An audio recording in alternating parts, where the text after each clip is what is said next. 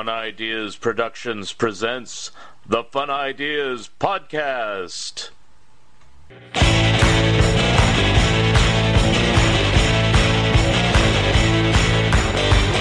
We see the syphilitic shrinking obelisk,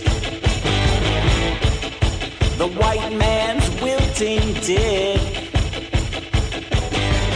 We see through dangling jowls of seedy game show trolls the smiling lie of the televised hive.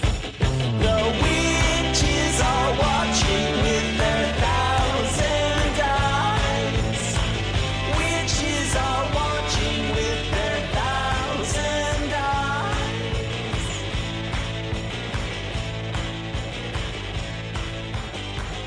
We smell rotten teeth that speak beyond belief. A stick inside their skull. Hi, this is Mark Arnold, and welcome to Fun Ideas Podcast number 71. This episode is sponsored by the fine folks at Lee's Comics. Attention comic book fans, Lee's Comics in Mountain View, California has closed. But here's the good news. Lee's Comics eBay store is still going strong with over 10,000 vintage comics, the majority of which are now on sale, for half off. Choose from Lee's huge stock of golden, silver, bronze, and modern age comics, and specializing in Silver Age Marvel titles. You can count on friendly service, accurate grading, and quick, secure shipping backed by a money-back guarantee. To check out Lee's eBay store, go to eBay. Click Advanced Search to the left of the search bar, scroll down to Sellers, and enter Lee's Comics Inc., period. That's LEESCOMICS INC, period. Don't forget the period. Lee's Comics is shipping daily with no delays. New items daily. Mention the Fun Ideas Podcast and get a free bonus gift. Here are some recent comments about this podcast, and I really appreciate the kind words. Tom on YouTube says, "Amazing content. You deserve more subscribers."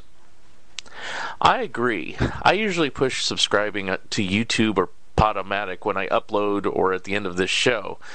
But on YouTube, I currently have a little over 100 subscribers, and YouTube starts paying creators once they reach the 1,000 subscriber mark. So, do me a favor, tell your friends about the Fun Ideas Podcast, and get them to subscribe too. It's just a click of a button on my YouTube page. Also, I'd appreciate it if you became a Patreon of me. It does cost some money, mainly for storage space, to do this show, so if I could get at least $100 a month from outside sources, that will help defray some of the costs in doing it.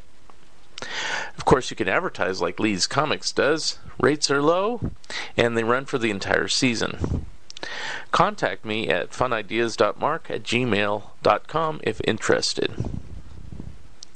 As far as Fun Ideas Productions is concerned, I'm doing well during the pandemic, and I'm working on the Mad book and on the new Disney book, and 4 articles for Back Issue magazine. Headquartered, the book about the monkey solo years that I wrote with Michael A. Ventrella is my latest book, and look for the Warren Kremer book and the TTV scrapbook soon. Of course, I'm continuing this podcast during the summer for now, so I will be doing that as well. Our guest today has worked for Archie Comics since the late 1980s. He's also been producing his own comic book series through Kickstarter called Die Kitty Die since 2016. Here he is, Dan Parent. Okay, on the phone today I have Dan Parent. How are you, sir? I'm good. And just wanted to talk to you a little bit about your career, and I guess to start off, tell us a little bit about yourself and how you got involved in comic books and drawing and writing. Well, I've always been a comic book fan since I was, as long as I can remember. Starting out, of course, with Harvey Comics. As most people know, I love Harvey Comics. And Archie. Those were my 2 first comics, and then I got into superhero comics as I got older. But I was always into comic books in one form or another, and I always was drawing. So when I was in high school, I kept it up. I was in all the art clubs, and then I decided it was what I wanted to do for a career. So I went to the Joe Kubert School of Cartoon Art, which a lot of professionals in our industry have attended. And I was fortunate when I went there because Archie Comics would come there every year and look for talent. And luckily, when they came and back in my second year of school, or beginning of third year, I should say, it's a 3-year school, they liked some of my samples, and they hired me when I was still in school. So I was doing started doing simple 1-page gags and things like that, and and then when I graduated, they had an opening to work up in the office. So I then started working in the Archie offices. Cool. Now, and I've been there ever since. Now, when you were drawing in school in your portfolio, was it in the Archie style, or is it just they just liked your work? Some of it was in the Archie style. I mean, when I knew they were coming, of course, I did some Archie samples. Okay. As a few other people did too. But my stuff was always sort of cartoony, semi-cartoony. Yeah. I always had that sort of style, so it did fit in well with the Archie look. That was, and so it was just, I guess I just was a fit for Archie, which is good, as I don't know what else I would have done, so it worked out pretty well. And now, were you mentored by Dan DeCarlo, or how did that work? I think in the early years you were, yeah. Yeah, it was great, because when I started there, they would have, whenever it was I or one of the other newer artists started there, they would always sort of try and get us to, when Dan DeCarlo would come into the office 1 or 2 days a week to bring work in, and they would always try and when he came in to have us show him our work, and he would sort of go over it a little bit, which was very helpful. And then back in the early 90s, when I was at Archie for a few years, they were Dan was trying to slow down a little bit. So what he would do is he would lay out pages, and I would finish them. So he'd bring in these really pretty rough layouts, and I would tighten them up, and we did that for a couple of years. So you'll see a lot of you'll see some of the old issues of Betty and Veronica Digest or Betty and Veronica Spectacular. You'll see that it says art by Dan DeCarlo and Dan Parent. So I would finish those. Okay. And I really learned a lot of that. I think my art improved a lot at that point, because I was drawing right over Dan DeCarlo, so it was impossible not to pick that up and get better. Were you doing inking too, or just tightening the pencils? Just tightening the pencils. Yeah, I was doing a little inking here and there and other stuff, but on Dan's stuff, I was just doing the pencils. And then, about what time did you start getting stories on your own, or was that all along you just had some with Dan, or not? I started doing, I think when I was there, a few months, maybe 6 months, I got my first 5-page story. It was almost the Archie stories at that time, ran 5 and 6 pages. So I started getting those kinds of stories. Then I started doing a lot of stuff for the digest too, because the digests it's so many at the time, needed so much material. And at that time, they put several new stories in each digest, so there was a lot of material that needed to be filled. So I would do a lot of stories for the digest and specials. I didn't have a regular series until I did the Veronica book in 1989. That was my first full book. Okay. But yeah, they kept me busy. And then when I also was working up in the office, I was also there. I was there. We were really working in the office during the day and doing freelance at home at night. So I was really working around the clock. But when I was working in the office, I was doing licensing. Okay. So we worked on a lot of, and I learned a lot of that, how to do package design and that kind of stuff too. So it was a good learning experience. Now, were you allowed to do your freelance work at work, or no? They said you have to do that after. No, okay. No. I wish. Yeah. Sometimes during lunchtime I would. But basically, you're getting paid a freelance rate for that. That's not. I was getting a salary to work on staff. I see. So they try to keep that separately. So then that lasted for about 10 years. I think in 1996 or 97, they told me to go freelance because they had a lot of material. I was really nervous about it because I liked, getting the steady paycheck. Right. I was always worried about being freelance, but of course it worked out great.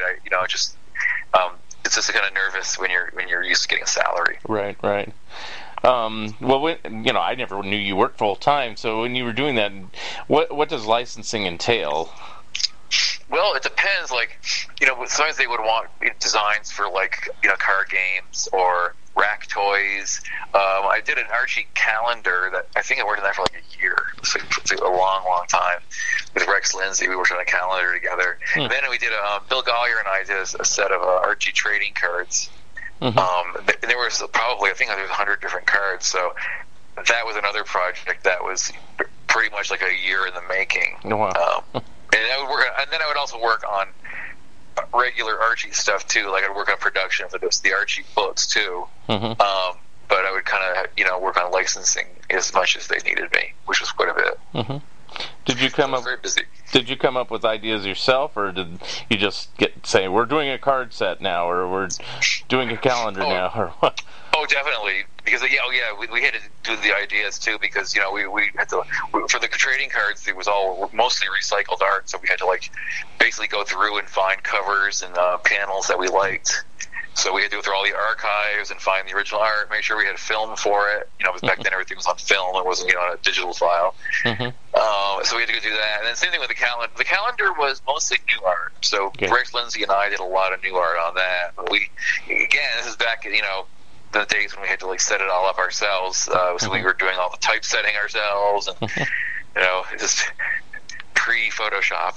I'm pretty sure I have that calendar, but I did find a calendar for 2020 this year. Did you work on that one?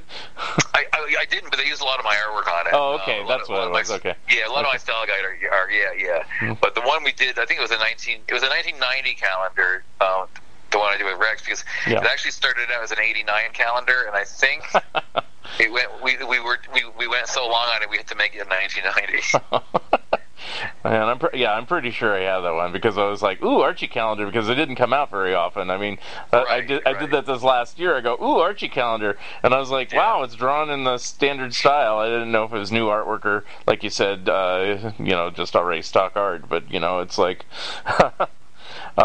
it's kind of cool because everything. And I always wanted to ask you about this. Everything changed over to the realistic looking Archies, and I was wondering at that point, were you kind of fearing for your job at that point, since you tended to draw in the DeCarlo type style? I wasn't really fearing for it. I mean, I was wondering how far it would go, because Riverdale. Well, first there was the new style, which was very popular, right? Which also I think helped bring in Riverdale. And then, but there always was a classic. There always was fans of the classic, because even there's always been some people that just didn't like the new style, right? And some people did like it, but the digests are still always the best-selling books we put out. Yeah. So there's definitely, and then there's still that clamoring for the classic style. So I don't know if I was worried. I guess I just figured whatever happens, at this point. I was doing it for a long time, so I can't complain if it's, but I just kept the faith that I knew from doing conventions and stuff that there was a lot of people who did not want to let go of the classic stuff. Right. And I know you in more recent times there was miniseries like Your Pal Archie and things like that. So I guess the original or that style made a comeback. I can't say that's the original style either, because DeCarlo's style is different from, say, Montana's or somebody else's, so... Right, yeah. And my style's a little different from other people's, but you can still tell the classic style, pretty easily over the new style. Right. Now, during the course of events, there are various characters introduced, and I believe you created Kevin Keller, is that correct? Yes. Okay. And how did that come about? Did they say, we need a new character, make him gay, or was it that simple, or was it a little more involved than that? Yeah. It was, what happened at the time was, this is around 2009, and the two old bosses, Michael Silverclay and Richard Goldwater, passed away. Mm-hmm. So the company went into the new hands, including John Goldwater, who was the brother Richard Goldwater. And of course, he was like 25 years younger and had a different outlook. And he was like, "Why is Riverdale so like white and the 50s-ish?" And we're like, "Well, it is. That's true." And so he just said, we just need more diversity. We just need to make Riverdale more 20th century. So that was the first. That was where we were going first. So we brought in a lot of new characters to Riverdale. We like flooded the school with a ton of new characters just to see which ones would kind of stick. And that went well. People liked it. And then we were like, can we do a gay character? Because at this time it was 2010, and Will and Grace was popular. TV, there was a lot of gay characters on TV. Right. It didn't seem like such a taboo. And then John was like, I can't really think of a reason not to do it. Yeah. So let's just do it. and we did, and there was some backlash, a little bit of backlash, but the Archie fans liked Kevin right away. Like the diehard Archie fans really liked Kevin. So so that that went well, and we just figured if we want to do something we liked, we feel good about it, we're just going to do it. Yeah. Whereas the old guard sort of used to worry a little too much. Like we'd do like a story and with an interracial theme or something, a dating, which is not a big deal at all, but there was always this a little bit of worrying about, people in the Midwest might not like it. And I'm like, why are we worried about people in the Midwest? Like, why? I mean, I don't think they would really care, to be honest, but they didn't want to ruffle any feathers. Well, even other stories that have been done over the years are kind of like, they never would have done them in the old days, like Afterlife with Archie, or even Archie getting married, or Archie dying, or whatever, all those have done. That's the thing. We've taken chances in the last 10 years, and it pays off, because people want to see different stories. For many, many years, as much as I enjoyed working on a lot of the Archie stuff, there was a lot of years we played it very safe. Yeah. And there were so many stories we wanted to do that weren't allowed to do. But they did get a taste of that. It was when Richard and Michael were still there. It was when we did do the Archie married storyline. Like, that was one of the few storylines they approved that was kind of like pushing the boundaries. And that was such a huge hit. So they did want to. I think they were in the mindset of doing some changes. Of course, then around the time they passed away. So I think they could see that we needed to sort of branch out. Now, besides Kevin, were you the creator of any other characters in recent times that are of note? Well, I've created some other characters that maybe weren't as popular as Kevin, but like Ginger Lopez is the character I created. Created Jughead's sister Jelly Bean. Oh yeah, back in the 90s. So there's been like those incidental characters. Mrs. Lodge, I didn't create Mrs. Lodge, obviously, but I named her, gave her name, and sort of gave her gave her more of a spotlight when the Veronica series started. Because before that, you rarely saw Mrs. Lodge. Every once in a while, she was just very, it was always Mr. Lodge. Right. So now she kind of appeared more after that. So yeah, there's been some incidental characters. Bridget was another character. I don't think she's been on the Riverdale yet, but she was their character who was like a singer. I created her back in the 90s. So, but yeah, I've had some fun creating characters. And did you help create any of those storylines that we were talking about, like Archie got married, or was that independent of you? I didn't work on the first one. I just worked on the most recent one, the 10th anniversary storyline. Okay. I worked on that. I worked on the Archie loves Valerie storyline, where he has like a little fling with Valerie from Josie and the Pussycats. Right. So that one I came up with that idea and wrote that, drew it too. So that was fun. That was like one of my favorites, favorite storylines I ever did. So like nowadays, because the diversity and the different ability to experiment and things like that, are they open to any idea, or are they still hesitant of certain things, barring like being sexually explicit or something like that? I'm not talking about that, but is anything that's still kind of a no, like don't go there, that you've been told? Not really. I mean, he's always like John Goldwater's always like bringing us ideas. I want to see what you have in mind. So they're always very open to ideas. I mean, some get rejected, of course. Yeah. But there's nothing really that's not that they're not willing to listen to. Well, that's cool. Okay. Yeah. I wanted to do a cover. Like, I can tell you one thing that got rejected, but I still want to do it. Was I had a cover where Betty and Veronica are on the cover, and they're like in maternity blouses, and they're like pregnant, and Archie has this like puzzled look on his face, like uh-oh. but then you read the storyline, and the storyline is one of those stories like where, you know, they pretend to be pregnant in school, right? You know, right. They pretend to have like a baby. So that was like the story. And I just wanted to do like a shock value cover, right? But that they rejected. They said it was too much to think that Archie would be like, you know, impregnating Betty and Veronica. So that didn't happen. Oh, that's too bad. Maybe someday. Yeah. Maybe someday. But I know, you know, they've done ones in the past where, you know, the cover acts like Archie's in the military, and of course he's, you know, younger than military age and things like that. And then of course it turned out it was just, you know, a test or recruiting or something like that. It wasn't the real thing. Right. I can't remember the exact story, but it was like an early. Yeah, there was like that Archie got drafted story. Back in the 60s. Yeah.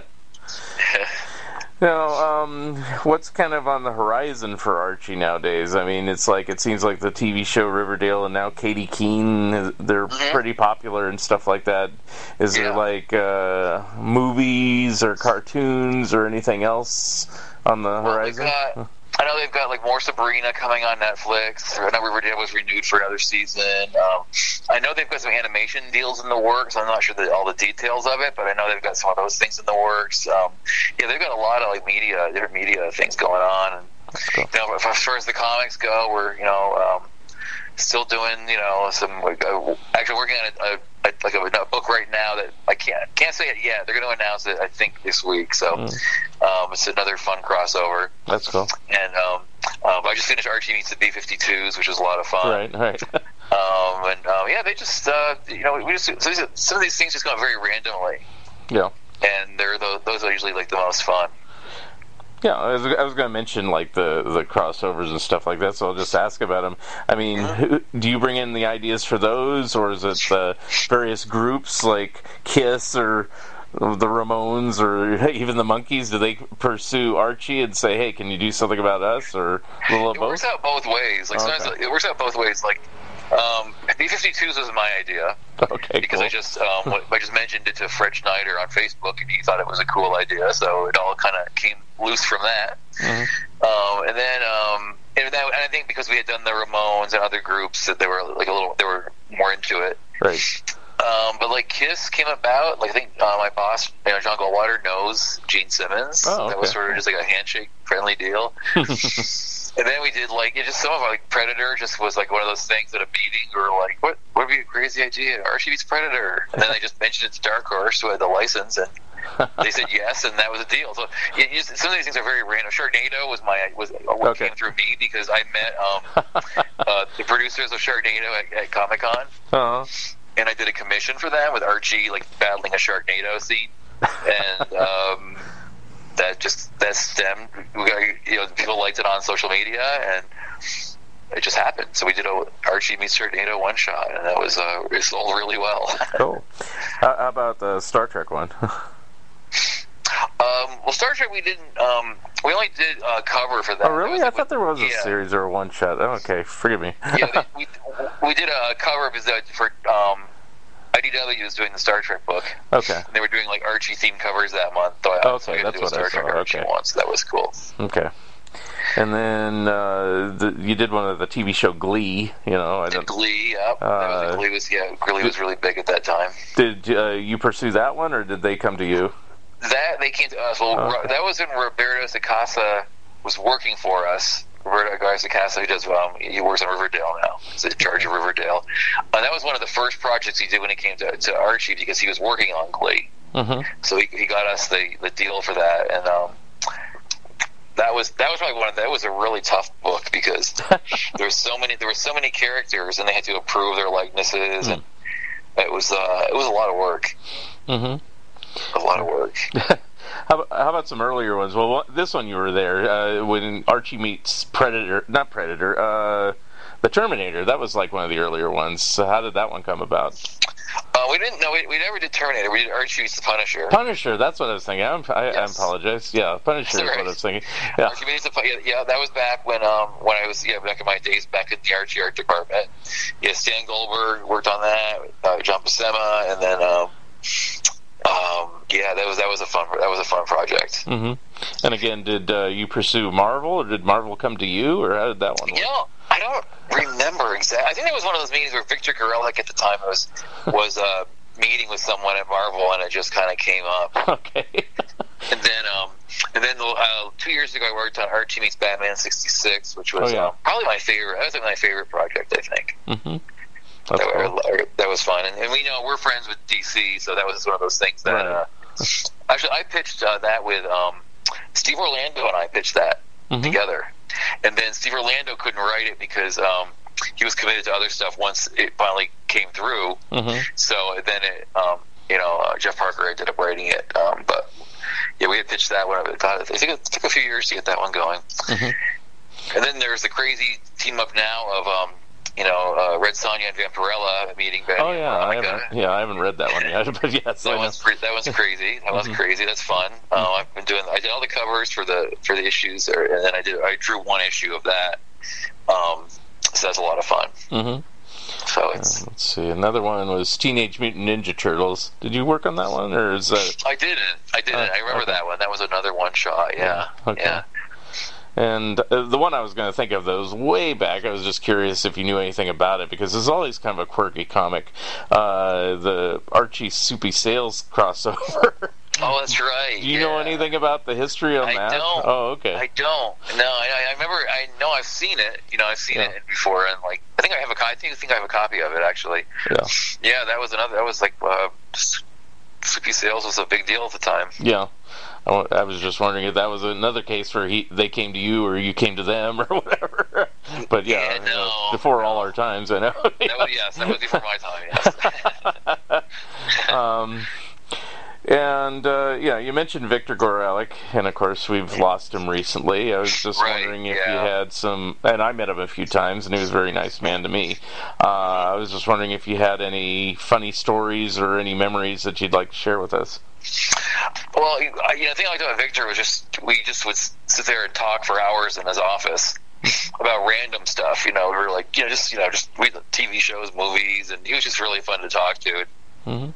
As we got older, the subject matter would change more from TV shows to our prostate exams and things that happen as you age. But we always had plenty to talk about. Victor was very funny. He had a very dry sense of humor, very sarcastic sense of humor, which I always enjoyed. But no, I really will miss him. I miss him because he was a real mentor to me, sort of a father figure. And so he was he's the guy who plucked me out of Keyword School. He's the one that came and looked at my portfolio and gave me my first work. So I really owed a lot to him, and it was really he was Archie. He was he defined that company. Well, did he work there longer than anybody else? It seems like yes. He did. Yeah. 62 years. Wow. which is insane. And he was 16 when he started. Yeah. And he was 62 years. I mean, that's who works anywhere 62 years. I mean, 30, 40 years is a good run, but 62, that's right. That's beyond belief. Right.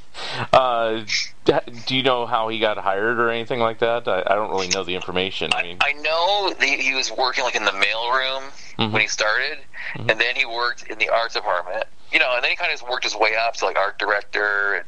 And, he did leave for a short period of time to go into the military, and then he came back. And but yeah, he worked his way up to managing editor, assistant editor, became the editor, and then he was vice president, then editor in chief. So he just had a real long, steady rise at Archie. And was he a fan prior to working there? Is that what it was? And he just said, "Hey, I want to work here," or is he just wanting to be in comic books in general? I'm not really. I don't know if he was a fan of Archie beforehand. I'm not really sure about what his history before that was. Yeah. Because that would have been back in the 50s when he started. Yeah. So Archie was still around. Archie had still been around for 16, 17 years. So right. I'm sure he must have known about Archie. Yeah. But yeah, he just became the Archie guy. Everyone who thought of Archie Comics always thought of Victor. Right.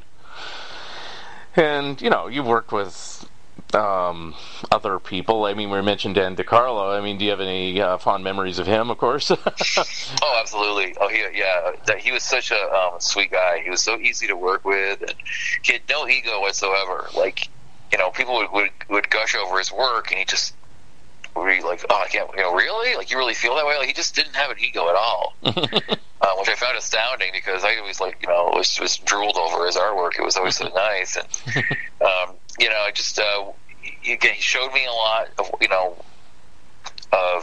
how to improve my work, and he was just very generous and very nice. And Stan Goldberg too. I worked with Stan Goldberg, and he was also a real sweet guy, and really easy to talk to. And they really. And then when I also used to work with Dexter Taylor, who also used to draw Little Archie. Yeah, and he used to work in the office. Sometimes. Again, just a very, very sweet, humble guy. So in my experience, there wasn't a lot of diva or egos at Archie. Everybody was pretty down to earth. How about Sam Schwartz, or is he before your time? Sam Schwartz, I did make him feel he was funny as hell. He was really funny. And I did remember one story where this is like early '90s, and this is when they were doing those Fred Greenberg conventions in the city, and it was like at the Hotel Pennsylvania, I think. Mm-hmm. And there was a convention, and I had to take him somewhere. I forgot why we were going there, and I was trying to get him back down to the convention. Mm-hmm. The floor, and somehow I got us lost on the elevator, and then we ended up in the kitchen on one of the floors.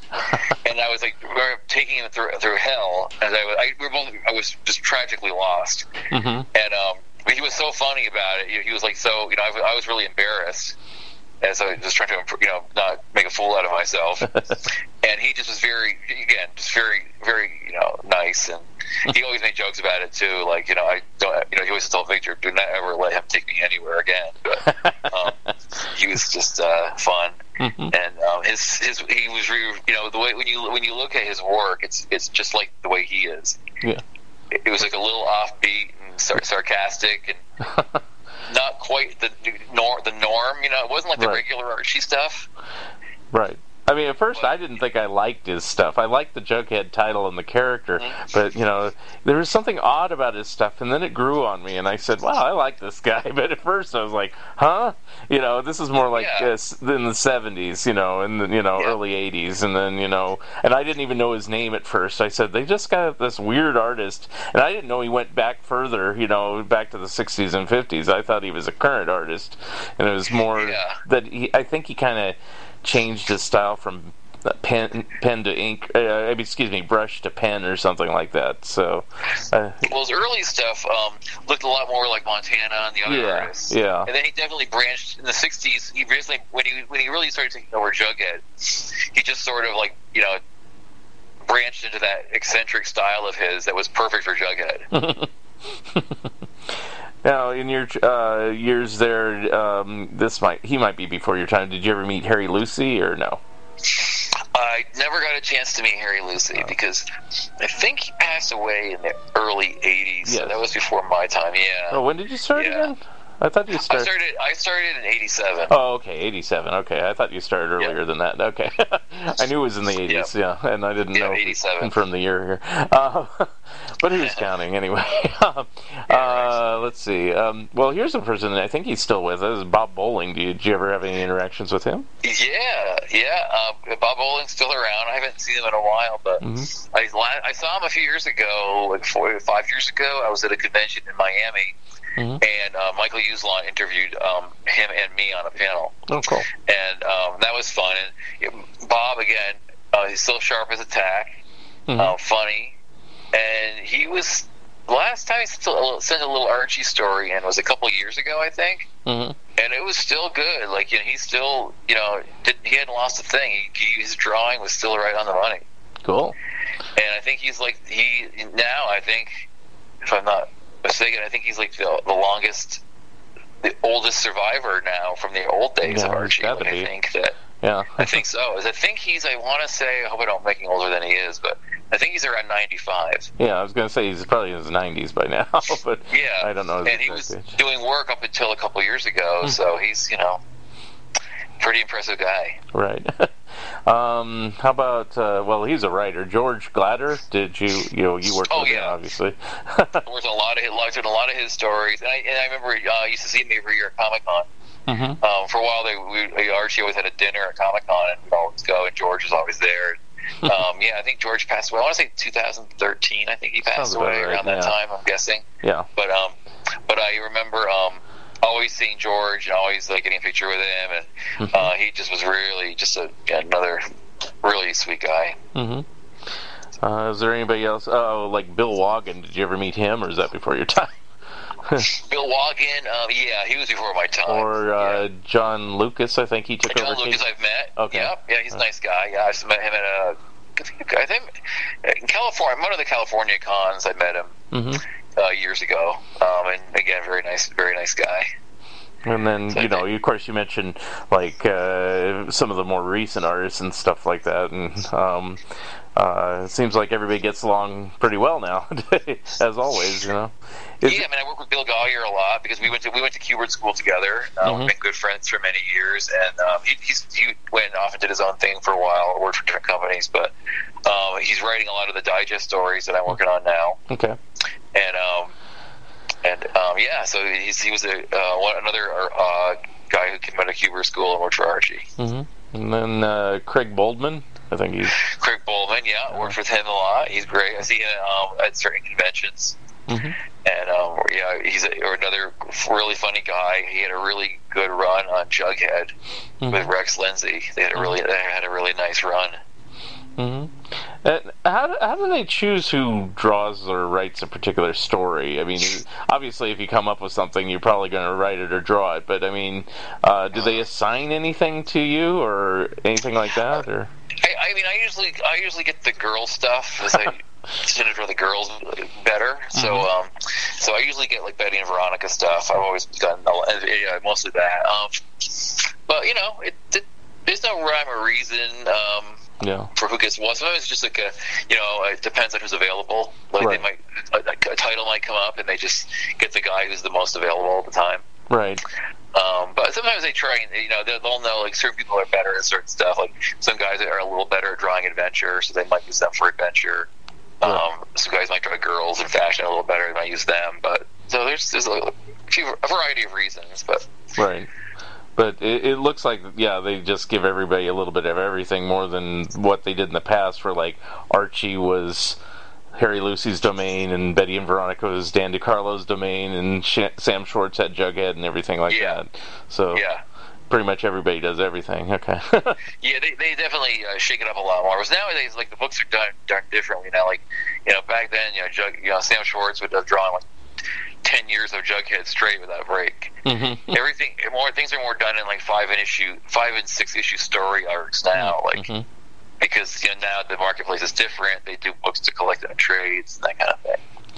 Now, when you do a story that's kind of generic, let's say like a 5-page story that's not really fitting into anything, or a crossover or anything like that, do you know if it's going to end up in a standard comic book size or a digest, or do you know that going into it where it's going to end up?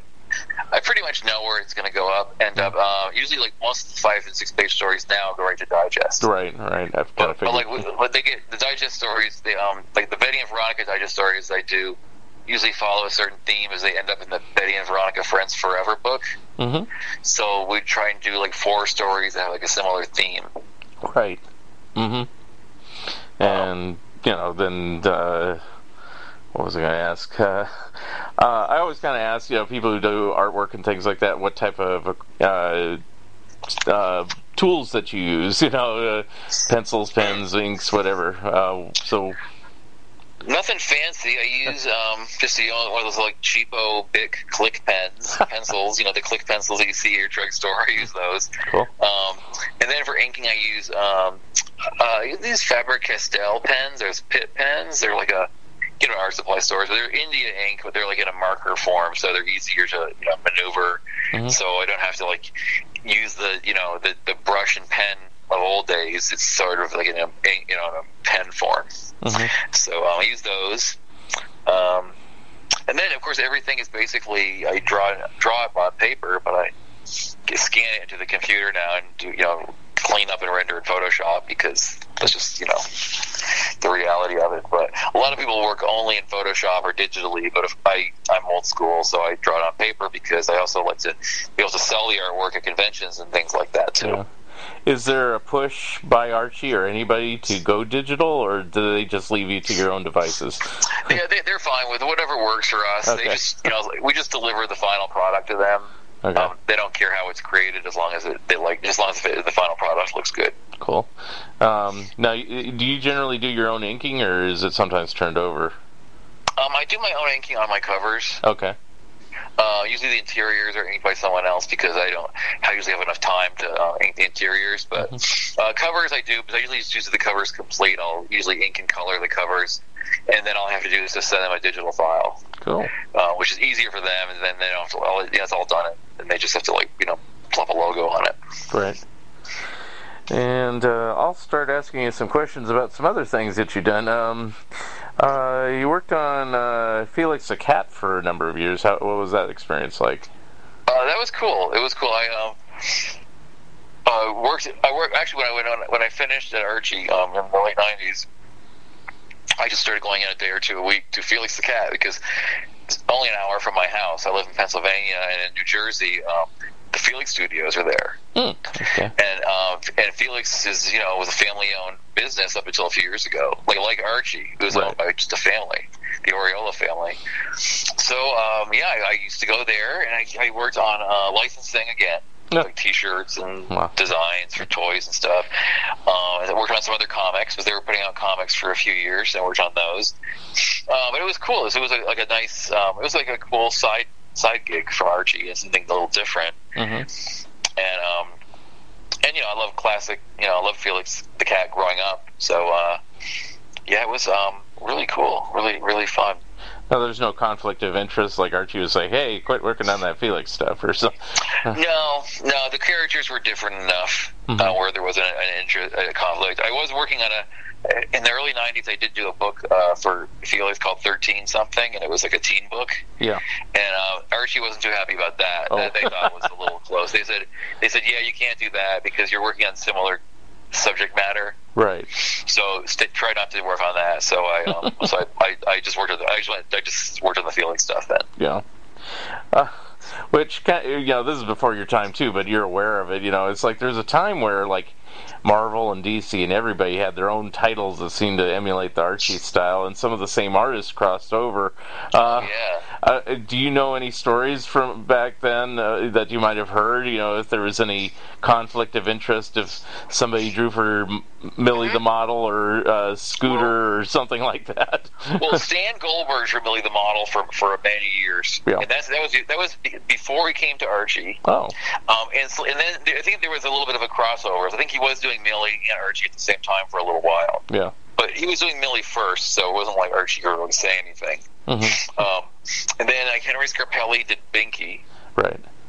And then he did a lot of Archie stuff. And then there was the only controversial story I know is that Sam Schwartz left Archie to start Tower Comics. Right. Okay. Which was Tippy Teen. Yeah. And I guess that was a little there was a little bit of conflict there because he was fired. Oh. For Archie, and so of course he wasn't doing Jughead anymore.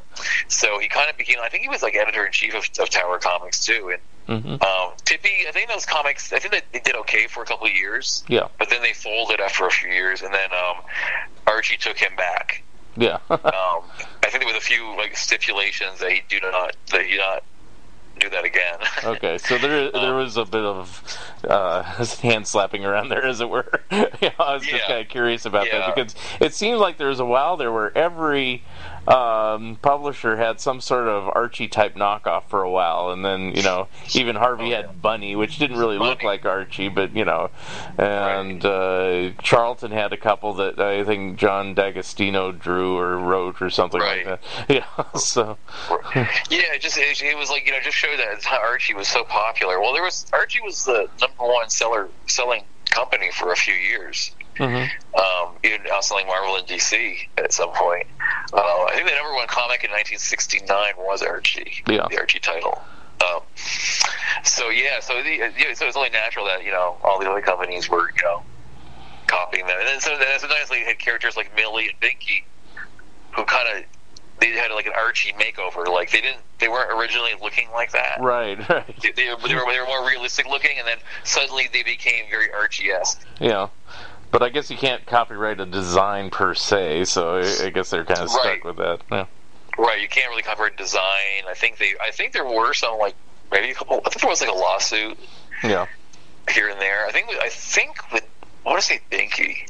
I think they got mad because like they were also using like the same like logo looking letters, like those like Archie style letters, and like using the same colors. Archie always used to use like very like bold, like they're blue and red letters, blue background, red letters. Sometimes they use yellow, but they had these very distinct Archie themes for colors, and I think DC was using those, and I think there was some conflict there. Like they tried to sue, or they just warned them. I don't know. There was like a conflict there, right? But I know that they didn't want Binky and Debbie to use the lettering font. Like that was like they thought. So I think they changed it from after that.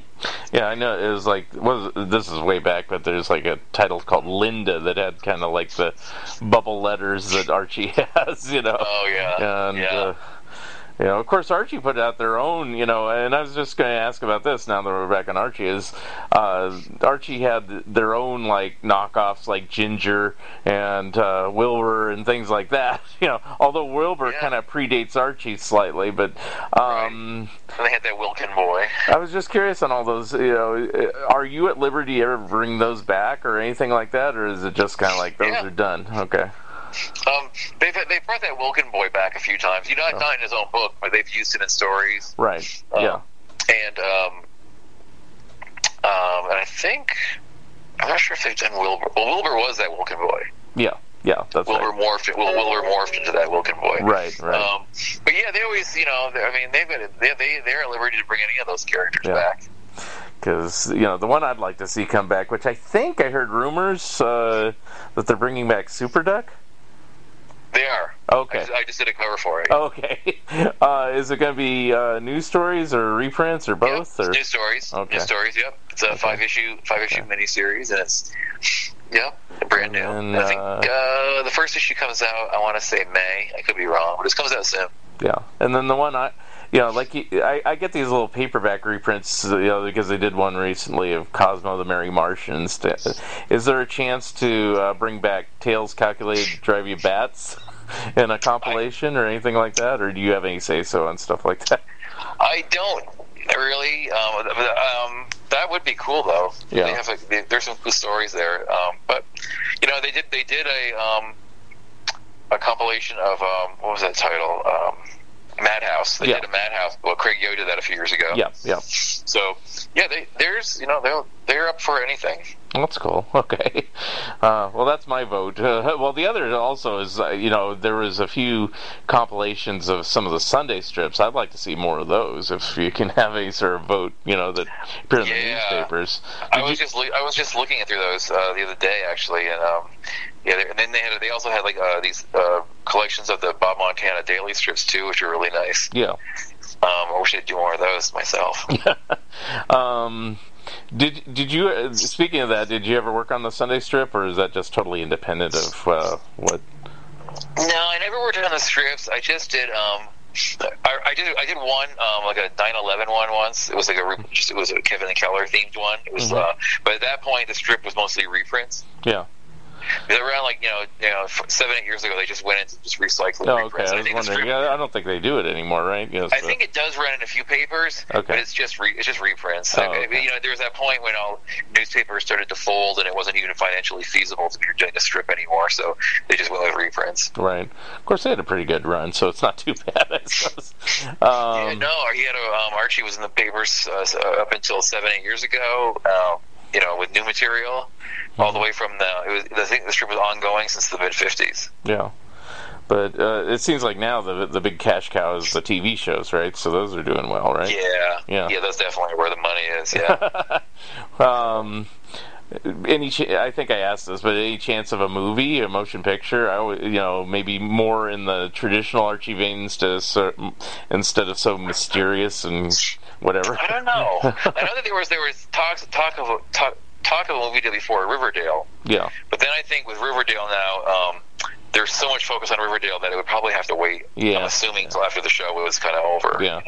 Although it'd be kind of interesting to have a humorous movie at the same time as I think so. Not so humorous TV series, but I think in setting it like back in the 50s or 60s would be fun. Right. And you could even do it kind of quasi parody like the Brady Bunch movie or something. Yeah, that would be great. Anyway, those are my suggestions. A couple other projects you worked on over the years. You worked on a Barbie title, correct? I did. Was that for Marvel? It was for Marvel. Okay. Yep. And that was a nightmare. Oh. How so? I mean, it wasn't a nightmare. It was just I just didn't enjoy it because there's not really much you can do with Barbie. She just kind of exists and wears clothes. It made me really realize how much I appreciated Archie because you could do so much with the characters. Right. Whereas Barbie, and I think they've lightened up with Barbie since they've let Barbie be in Toy Story. Right. I think that they've made her more self-deprecating and a little more fun. Yeah. But you can kind of poke fun at her and Ken now, where at the time where I drew her, it was there was no humor at all. Well, also, didn't you have to kind of draw like a supermodel back then? Because now they have, various dolls of various races and body types and body sizes and things like that they didn't have before. Yeah. So you couldn't draw a very specific way, and plus it was always you had to always match the style guide with Mattel, and Mattel was very picky, and I was glad to do the work because it was, a good paying job and everything, but probably not my most fun. Now, was there any conflict with that? Because you said earlier, stay away from doing any sort of teen type stuff, but did not consider that. They were okay with that. Okay. I'm not sure why. They didn't seem to have a problem with working on Barbie. Is it mainly because there was a toy in their mind or something like that? I guess they didn't see it as like serious competition. I guess even though the Barbie series did have kind of a good run at Marvel for a few years, it was going for a few years. And Amanda Conner was working on it too at the time. Mm-hmm. She did a nice job. Mm-hmm. And then another project, Die Kitty Die. Yes. Actually, it's funny because we're actually launching our Kickstarter next week for the next series. Mm-hmm. So, Die Kitty Die was just something we started on Kickstarter 4 years ago and did very well. We were quite surprised and happy it took off the way it did, and we've done 3 series, and this will be the 4th series that we're doing coming up. Mm-hmm. And, it's just... it's fun because we just, play homage to a lot of comics we like, including Harvey Comics. If you see it, you'll see a lot of little Harvey-ish things in there. Right. And it's just super fun. It's just kind of crazy. It's crazy, a little crazier than what we can get away with, like for Archie and stuff, because it's just there's a certain wackiness to it that is just comes out of our heads that we it's surreal. Basically, it's kind of like a surreal storyline, right? But and we're really happy with it, and so we're just getting ready to get that Kickstarter ready, which is a pain in the ass, but that's how we do that. That's how we publish that series. It's through Kickstarter. So. I was curious if it was always done that way, because I've seen a few of them, but maybe I saw the resulting product or saw it at your table or something like that. I don't remember. Yeah, because I do have one. It's been published through Chapter House up in Canada. Because they after we had the successful Kickstarter, we had a couple publishers interested. Mm-hmm. And we had met with Chapter House to do a lot of Canadian conventions, and they were really into it. So they actually published our because we were only doing a trade, we weren't going to do anything else. And the regular issues are just digital.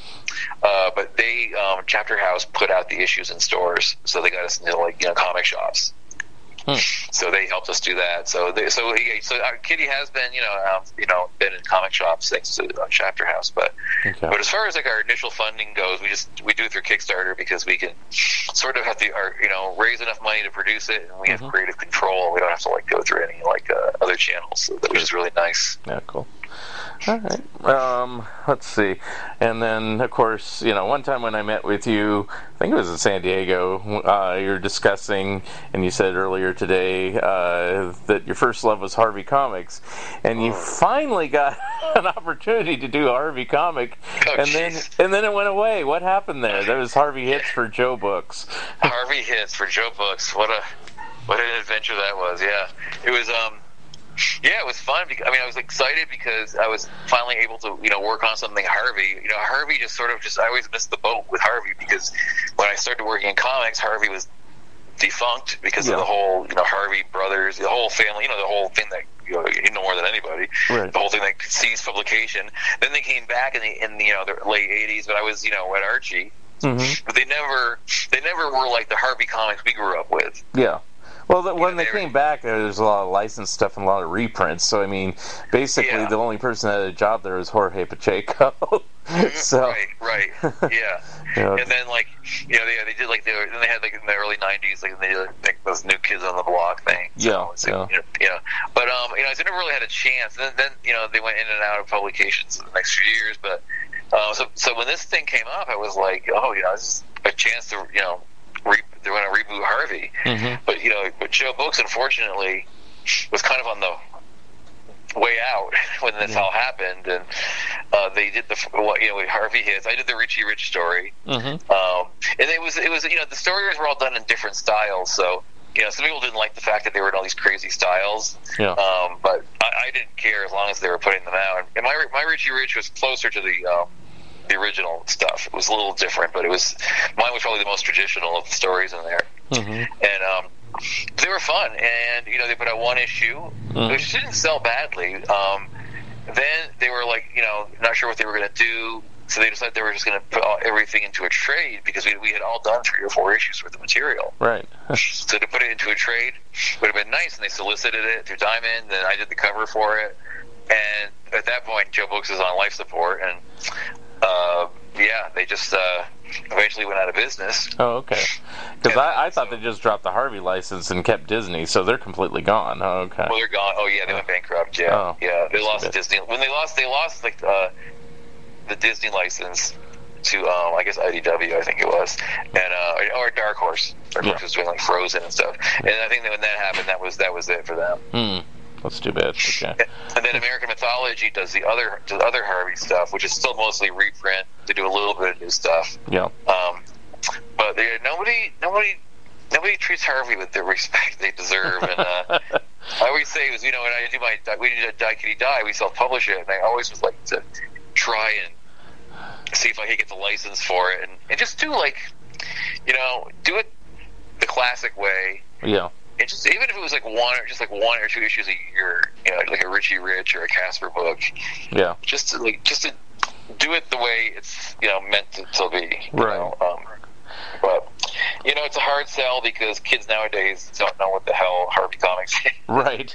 And but Harvey Comics definitely has a real fond fan following, even more so now than ever. Yeah. I see it now, when I go to comic shops and I go to conventions, and there's definitely an appreciation now for that style. Thanks to me? No, I don't know. Oh no, definitely. You're definitely I always thought I was the biggest Harvey fan, but I have to give that title to you. Thanks. But I still, it's really, I still am inspired by all the Harvey stuff. I have a room in my house that's just Harvey stuff. That's right. Crazy. I've seen that. And it's so I just it just is very impactful to my wanting to get into comics. Right. And I just I'm still I still have I just like the characters because there's some weird quirky characters I just wouldn't they wouldn't make it nowadays. Right. You know, like Little Dot is basically clinically insane, and I don't think that would go well now. Yeah. Well, I don't know if you've seen that show. Well, it's had 2 titles now. It's on Netflix. It's a cartoon show. It's called Harvey Street Kids. Now it's called I see it, Harvey yeah. Girls Forever. I mean, they kind of they made her black and kind of blanded her down to nothing. I mean, the only reason you know she's Dot is she has dots on her dress. But you know, it's like and that's the thing. It's like, and I've watched the show. It's okay. Yeah. It's not like horrible. It's cute. It just isn't. It isn't like the Harvey comics you grew up with. You know, I like the fact that Little Dot was obsessed with dots. Mm-hmm. And then like in Little Lotta was just always like really strong, ate a lot. Yeah. And I know you got to be careful now. You know, with kids and obesity, you don't want to like make a joke out of it. But that was the funny part, was that he did make jokes about it. Like, you know, Little Lotta was like this really like obese little girl, but it didn't like seem to, you know, didn't seem to bother her. Like she just was she was a very powerful character. She was just slowly strong and did what she wanted. And her and Little Dot were like a good combination because they were just, you know, very very much outcasts as I saw them. But they were fun. I love Little Dot's aunts and uncles so much. Right. Because it was crazy. She had all these aunts and uncles. It made no sense. Like if you think about it, her grandparents would have had to have had like 100 kids. But it was just nuts. But you know, that's why I like it. Yeah. It was very convenient to do. I mean, it's like, you know, it's like, oh, we need an uncle that's a painter. Well, it's Uncle Painter here, you know, whatever. You know? Yeah, I mean, you can do anything. My favorite was this. I just remember. I always like laugh. It was her Auntie Elastic, who was like she could erase things with her head. Yes.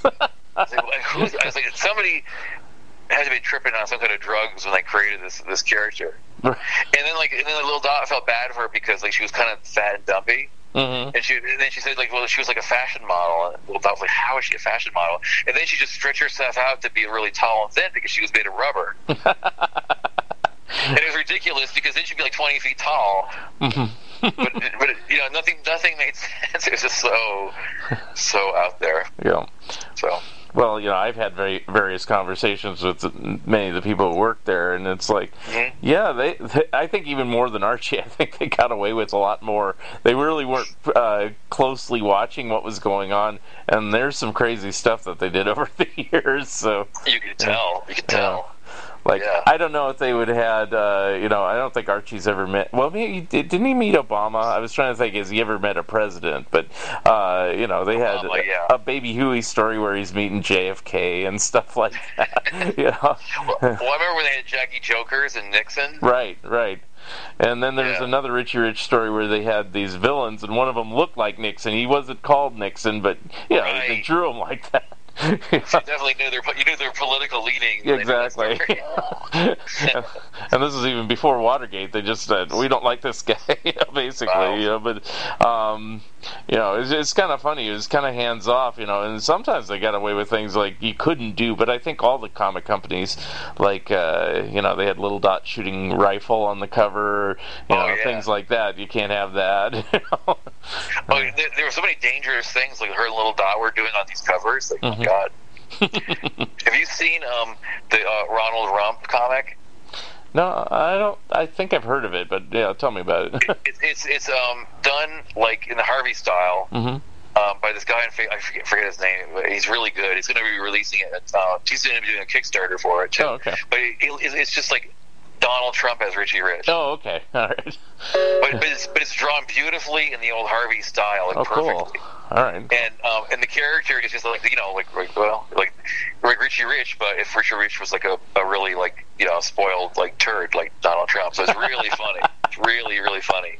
Because I know back when Bush Jr. was president, it's the guy, and now his name escapes me. The guy who does Spy vs. Spy nowadays, I should know his name, but anyway, he did Richie Bush, and you know, it was back when you know Bush Jr. was president and everything, and all the terrible things he did at the time. You know. Yeah.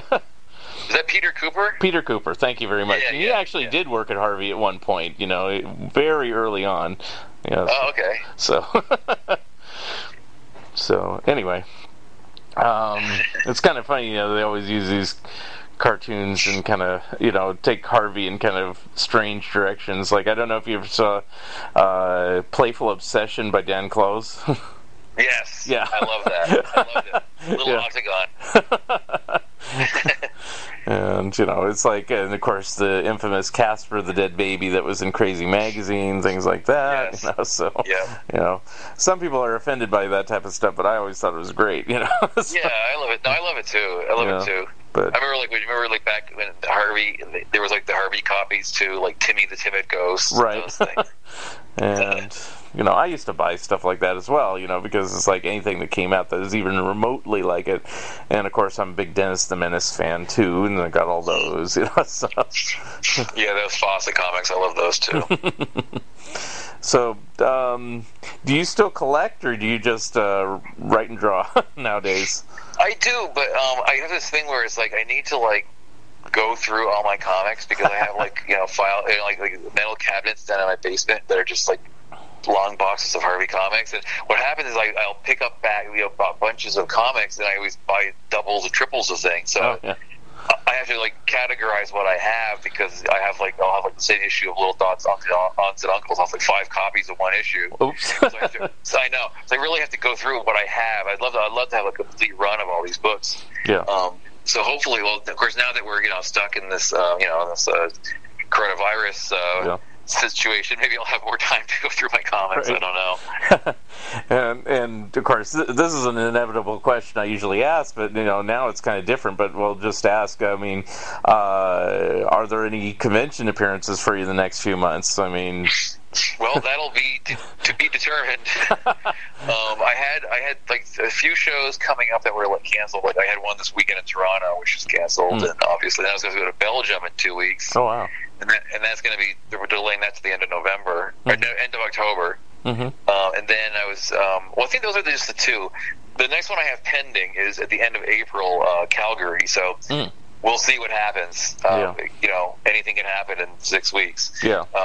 And so, then I have conventions, lined up through every month the rest of the year. So we'll see. Hopefully by April, May, June, things will start rolling again, I'm hoping. Right. We'll see. On a normal year, do you just do conventions all the time, or is there a season for you, or what? Yeah, I usually do them a lot. I usually do them from basically from March to October. Mm-hmm. Sometimes I'll do a couple here and there in February and November, but there seems to be that 9-month period where there's a lot of shows. Mm-hmm. I do probably 20, 25 conventions a year. Oh wow! So I do a lot. I do a lot of them. Yeah. It's sort of it's fun. I like to travel, and it also keeps it's usually pretty decent income. Mm-hmm. So I mean, unfortunately, Archie's keeping me busy, so I do have a steady gig with them. Yeah. But it is, I do feel for my friends who do conventions, and that's their sole income. Yeah, I was going to say, has this cramped your style much, or is it just maybe a little, or? It has. Yeah, it's going to be tighter, obviously. But again, I can, I'm doing more commissions at home. Yeah, I've been doing more. Yeah, so there's always that, and I'm not going to starve or anything. Yeah, but it's tough for people who, like I said, it is some artists' main source of income or only source of income. Yeah. So that's tough. So hopefully, I'm just hoping that they, will, get through the next few months, and things will get back to normal for them. But they're also, I know a lot of them are also on Facebook doing commissions and stuff too. So, it is what it is. This is one of those situations where there's no way to control it, so you just have to sort of make the best of it. Right. And we're recording this now, but I probably won't put it up for another month, so you never know where it's going to be by that point. But I'm still gonna leave it up. It's yeah, we'll see we'll see where things are. I know right now they're doing a lot of they're basically kind of closing down most restaurants everywhere and really trying to keep people from only going out for necessities and things like that. So but one good thing being comic book artists it's not that different from our normal lifestyle. Right. Like we're being stuck at home at a drawing table without much social outlook is not a big change for a lot of artists too. So we can adapt. I think we can adapt to it better than. Yeah. Well, it's the same with me when I'm writing my books. I mean, if I don't write from home, I'm writing in the library or something, but it's very quiet typing, and researching and things like that. So, Yeah. But I do have a regular job, and they're considering having me work from home, which I don't really want to, but obviously if they say I have to, I'll do it, But Right. I'm waiting for the word. Right now they said, oh, you don't have to dress up. They tell us to wear nice slacks and, no T-shirts, but since we're not having visitors right now, they said, you can wear jeans and T-shirt. And I'm like, yay! That's nice. That's nice. Yeah. But anyway, we'll take it one day at a time, and see what happens. But yeah, that's all we can do, and it's just gotta go with the flow, and like my gym closed, so I went for a hike today, and I just gotta do like a ton of work, and I figured now's a good time to do a Kickstarter because Kickstarters are like you're on 24/7 basically answering questions and checking in on the Kickstarter progress. So this is probably as good time as any to be doing it. So right. I'm gonna try and launch it next week. I'm hoping. Okay, well, why don't you give a plug to that and any plugs that you want to give and how people can contact you? Yeah, you can check out for the Kickstarter Die Kitty Die. Just go to diekitty.com and there'll be a link to the Kickstarter. And my regular stuff, you go to my website, danparent.com. And I'm also on Facebook, so you can check me out there. And Parent Daniel on Instagram. Mm-hmm. Excuse me. Uh-oh. Don't get sick there. Anyway. I know. I know, I'm the same way. It's like any cough or any cough or sneeze, and I'm like, no! I must have it. But yeah, so you can find me. I'm easy to find online. So, then I'll just hopefully be back doing conventions again in a couple months or less. And, all right. And then, Archie projects. I'm still, got a lot of cool Archie projects coming up. By the time they hear this podcast, they'll know what the new book is I'm working on. Okay. But I'll tell you off the air. Okay, I will. So it's cool. All right, very cool. And I appreciate you being a podcast guest today, and I thank you very much. Thank you for listening, and thank you, Dan Parent, for being my special guest. Episode number 72 will be coming soon. If you would like to comment and or be a guest on this podcast, please drop me a line at funideas.mark@gmail.com. Become a Patreon of Mark Arnold and Fun Ideas Productions. If everyone listening just contributed $1 a month, that would be a tremendous help in continuing the production of my books and this podcast. Also, subscribe to my YouTube channel. The opening and closing music for the Fun Ideas podcast is provided courtesy of Andrew the Slow Poisoner Goldfarb and is used with permission. This has been the Fun Ideas podcast.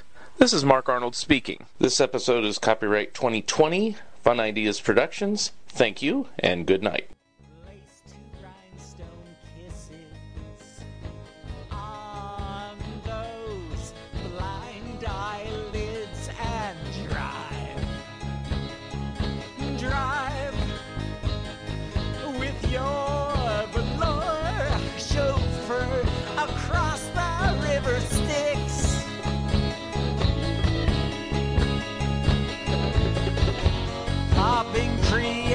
Pills in the pink electric church. The final flicker of your illusion.